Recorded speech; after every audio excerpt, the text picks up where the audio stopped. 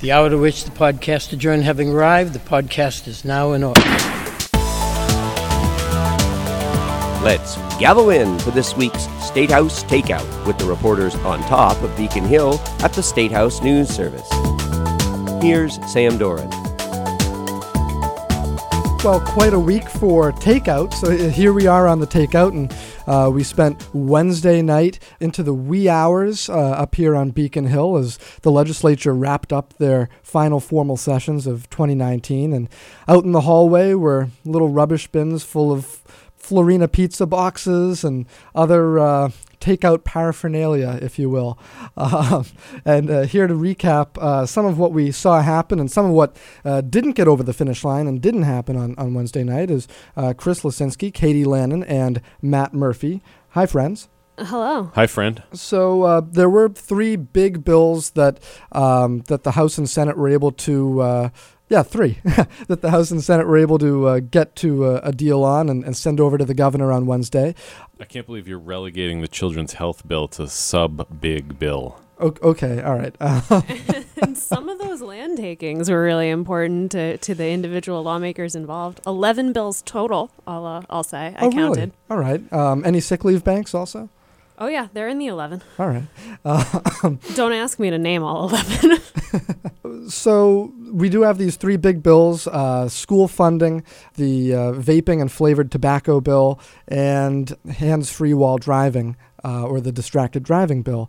Does the accomplishment with those three big pieces of legislation outweigh the failure to get to yes on a final fiscal 19 budget bill, or what do we think of that? I think finishing those three bills ahead of the recess certainly makes the first half of this 2019-2020 session look a lot more productive. But no, I don't think it absolves them of not getting that budget bill done on time. That's a must-do. It's not a we'd like to do item on their agenda, and it's also something that can't really wait until January. We'd actually have to restart the whole process if they were to the ball would drop on New Year's Eve and that bill isn't done. So that's still something very much that needs to happen. And, I think it's worth noting, too, not to detract from the importance and the significance of getting the education funding bill to the governor's desk. That is a momentous accomplishment here. It's been years in the making, but that is still more of the picked up pieces of last session, and it's the subject of a lawsuit. So there certainly was impetus here to get that done. Sure. Chris? The flavor ban, too, had a impetus of its own. That's clearly something new. That's not picked up pieces from last session, but there's a lot of interest in getting some kind of piece of legislation to the governor's desk before his temporary ban on all vaping products expires on December 24th. Lawmakers had to have done that by Wednesday if they wanted to send over a bill before that ban expires. It was interesting to hear some lawmakers' reactions after adjournment on Wednesday night or Thursday morning, as the case may be. And the Senate had also taken action on a plastic bag ban bill that was occasioned, I think, by a trip that the Senate president made to a Vancouver aquarium this summer. But we can dive more into that. But the minority leader, after adjournment, pointed to that bill and the vaping bill that you just mentioned, Chris, and said it was interesting, Matt, that they took action on these two newer topics without first doing their statutorily obligated closeout sup. Well, Sam. I'm glad well. you brought that up because, yes, the minority leader you're talking about is Senator Bruce Tarr of Gloucester, who we did talk to after the session and asked him about the failure to get the closeout budget bill done. And unlike his compatriot in the House who blamed House and Senate Democratic leadership, Tarr said that he thought it was a systemic failure to get this done. He didn't want to assign partisan blame. But then he went on to suggest that perhaps their focus had been on these two bills that he said kind of came up out of nowhere. The vaping ban, which kind of sprung to the forefront with the governor's emergency regulations and the whole health crisis around vaping, but then the plastic bag ban as as well he lumped into that, which sort of cropped up out of nowhere when the Senate threw it on the agenda for this final session. And I don't know how much of a distraction it was, if people's eyes were taken off the ball and couldn't get the sup done while they were also doing those other. That is something that Tarr suggested in those early morning hours. And where did that plastic bag bill come from? Well, it came out of Senate Ways and Means, much to the chagrin of House Democratic leadership, because the two chairs of the Environment Committee, Rep. Smitty Pignatelli and Senator Ann Goby, had been working on this issue, had written a committee bill, and that bill had been sent over to the House Ways and Means Committee, where the House thought it was in control of its destiny. And then the Senate just took a completely separate piece of legislation, substituted in some bag ban language, and put it on the floor. And while Senator Mike Rodrigues, Chair of Ways and Means in the Senate, said that he was comfortable with the process, the House certainly was not. Nor was, can I add, the Senate's Environment Committee Chair Ann Goby, who tried to get the Senate to adopt an amendment replacing that version with the version that had gone out of her committee, and ultimately voted against the bill itself because she felt that it was not proper to circumvent that committee's work, was I think how she put it. On the same page with her House co-chairman there. And I think this is going to be an interesting thing to watch or kind of keep eyes out for in the future, because this is the second kind of procedural spat, if you will, to differing degrees of significance that we've seen between the House and Senate just in this recent time period. Because it wasn't until Wednesday night that we saw the dispute over which vehicle for the closeout sup get resolved when the Senate voted on it again. That was a big question, in addition to the content of the bill, was the physical matter of what bill itself. Yeah, entirely a process argument. I think Chairman Pignatelli actually said that this has nothing to do with the policy, which he actually supports, as evidenced by the fact that he helped write the committee bill. He has no objections to the Senate passing a bill to ban single-use plastic bags.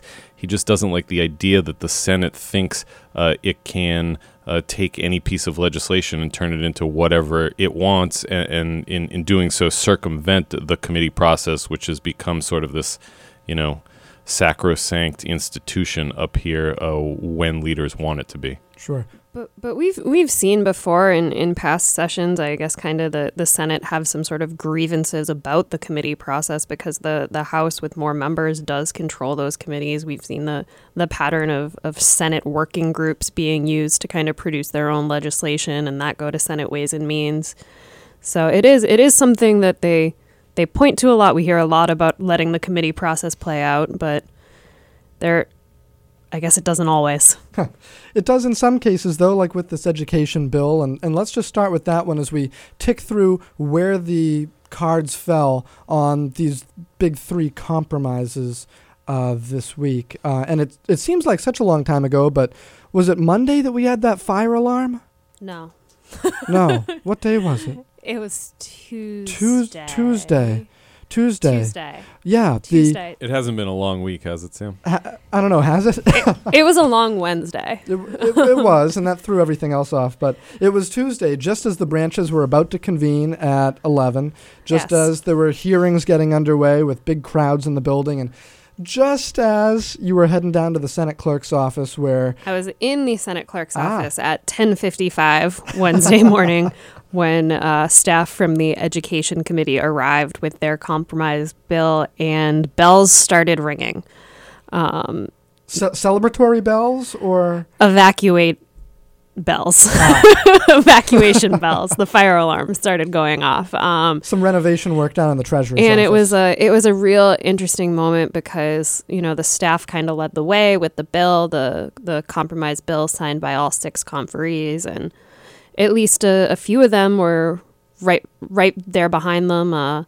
Chairs Paish and Lewis and Rep. Paul Tucker were coming down the stairs as well, and then going right back down the other set of stairs to get out of the building like everyone else when the fire alarm started going off. And actually there was an interesting moment where before evacuating the building, Senator Lewis checked with a staffer to make sure, double check, confirm, be absolutely positive that the bill that they'd been working on, in one way or another for months actually did get filed, that it was officially in the clerk's hands, the conference committee was done with it, because he was nervous that, I guess, to do my own bad pun here, I'm not going to attribute this to him, but nervous that it would all go up in smoke.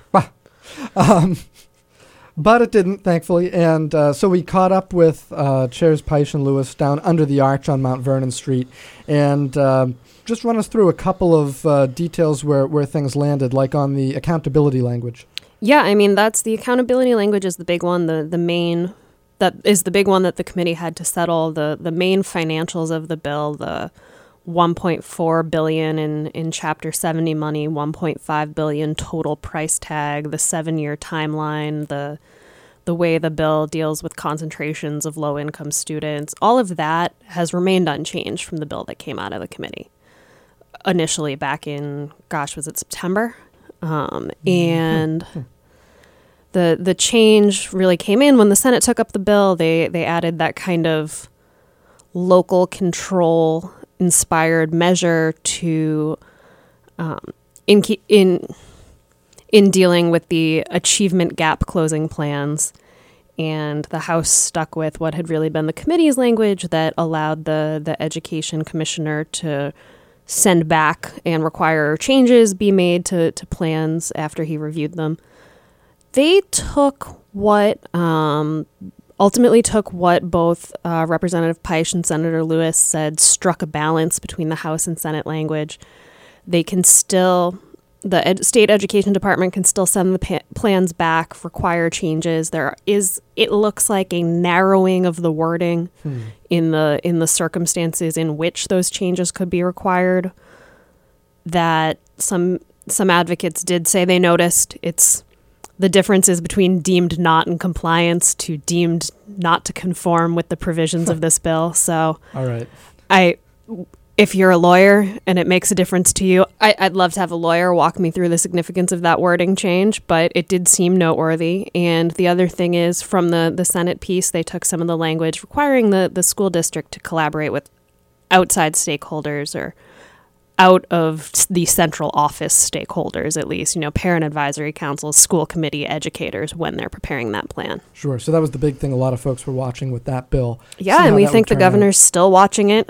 He said on the radio yesterday he hasn't read the bill, but he's read, news coverage of it and seen the words, but we're still looking to see what he ultimately thinks of it. Sure. And Chris, on the so-called flavor ban bill, which also imposes a hefty excise tax, 75% excise tax on vaping equipment. What does the governor think of how that bill turned out? You know what? He also wants to read that bill. Does he? His answer yesterday in a couple different public appearances to every way reporters could think to throw him a question about whether he was going to sign any of these bills.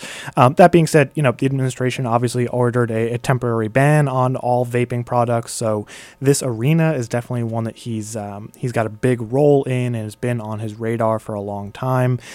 He said, without endorsing the bill, he did mention that parents and school administrators have come up to him and cited flavored tobacco products as a reason that a lot of teenagers in schools are becoming hooked on nicotine at such a young age. So whether you want to read that as support for what the legislature sent him, I will leave up to you.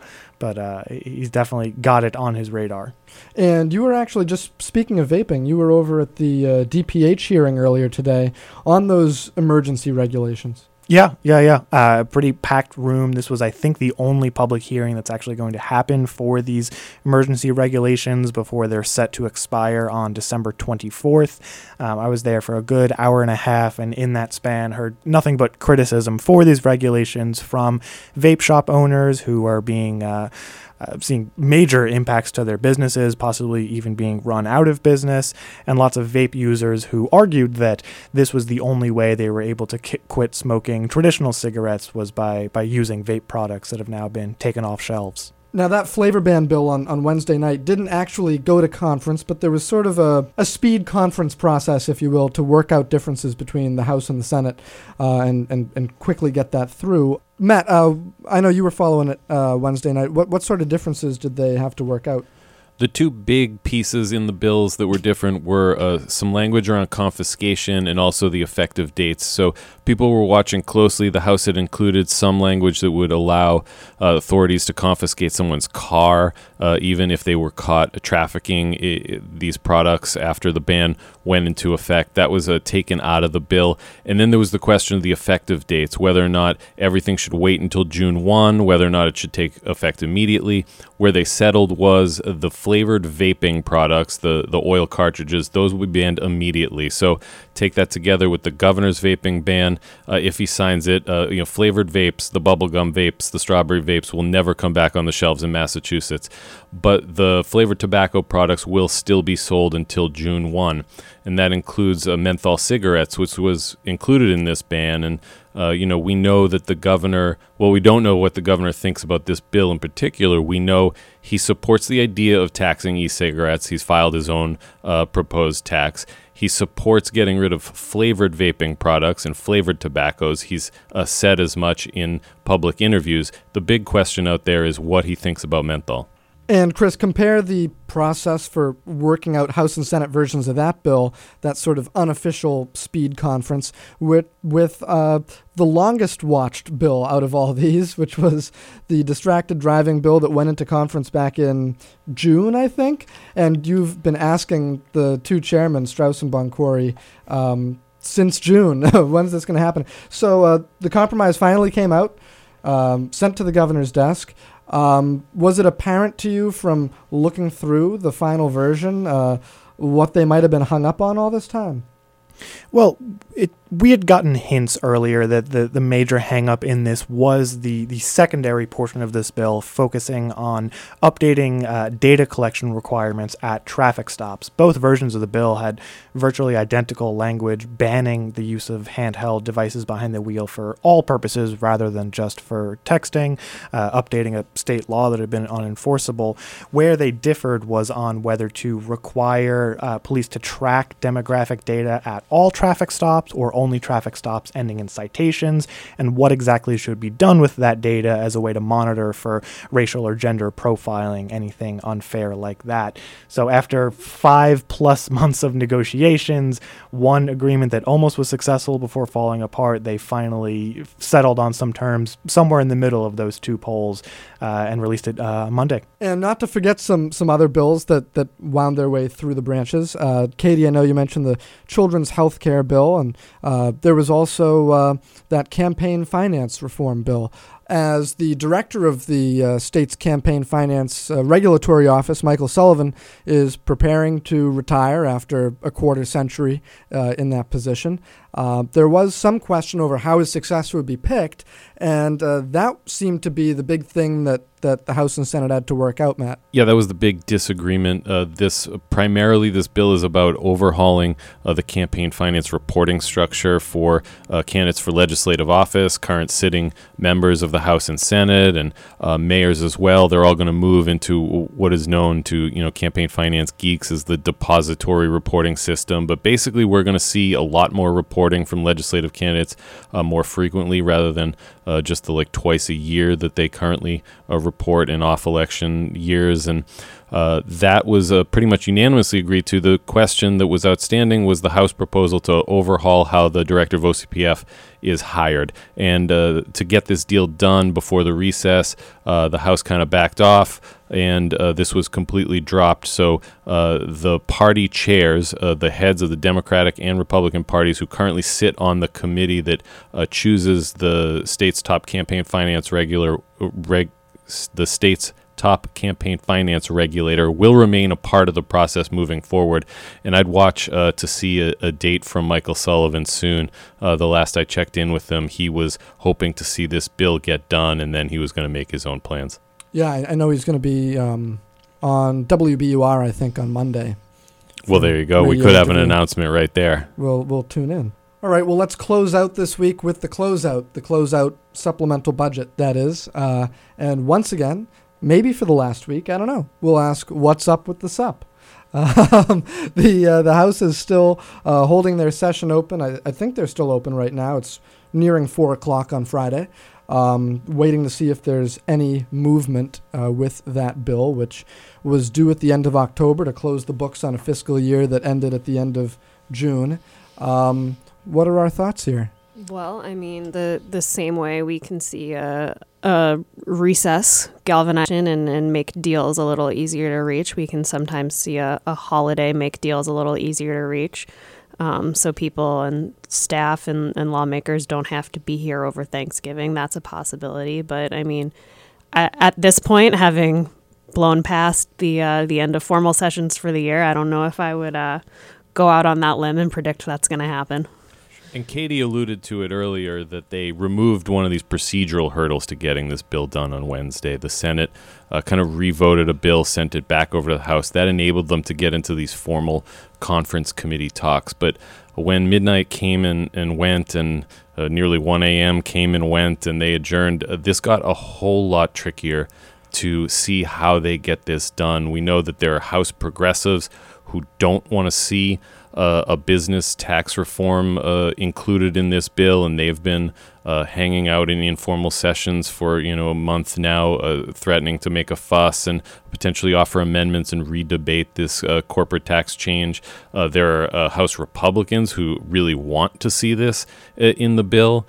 They think that failure to do this would just be a tax increase on small business owners.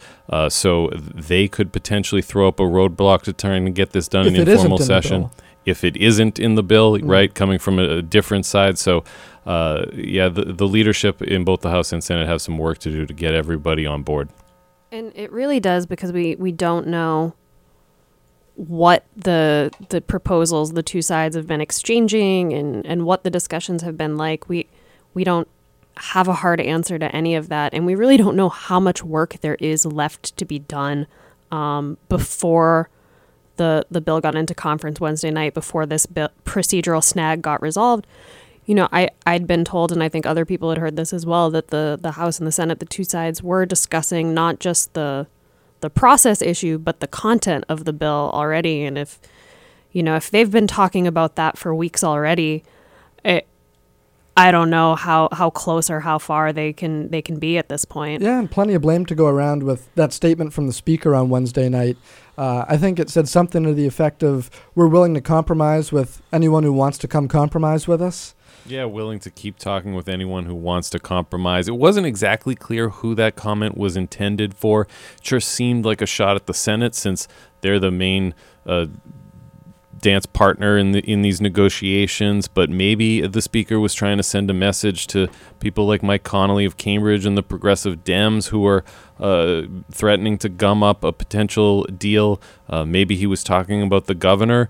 We don't know, but it's certainly possible that the governor's indicated things that he's willing to sign or not sign. And as they kind of slide into these informal sessions for the rest of the year, and the fact that spending bills don't carry over into 2020, if the governor wants to veto any of these, get rid of any earmarks, it's totally within his power, and they can't override anything. And there are a lot of earmarks in there now. There already were, but now it's that that bottom line has grown. It's over $800 million now, I think, and maybe some of those are in there to help make deals and help get people on board with something else. But like Matt says, notwithstanding the fiscal year budget for fiscal 2020, where the governor let all the earmarks stand, he's not a big earmark person. All right, well, that does it for us this week, and the Takeout is taking the week off next week in observance of Thanksgiving. Too many leftovers to have any takeout. Well, you're right, and there's also those Thanksgiving dinners they serve at Filibuster early next week. There sure are. It's pretty good if you want some more Thanksgiving in your life than you're already getting. Plenty of Thanksgiving to go around. Have a good one. Thanks, folks. Thanks, Tim. Bye. State House Takeout is a production of the State House News Service. And for a daily fix of State House headlines, visit Nasterlist.com. Nasterlist with 2 S's. Thanks again for listening. See you next week.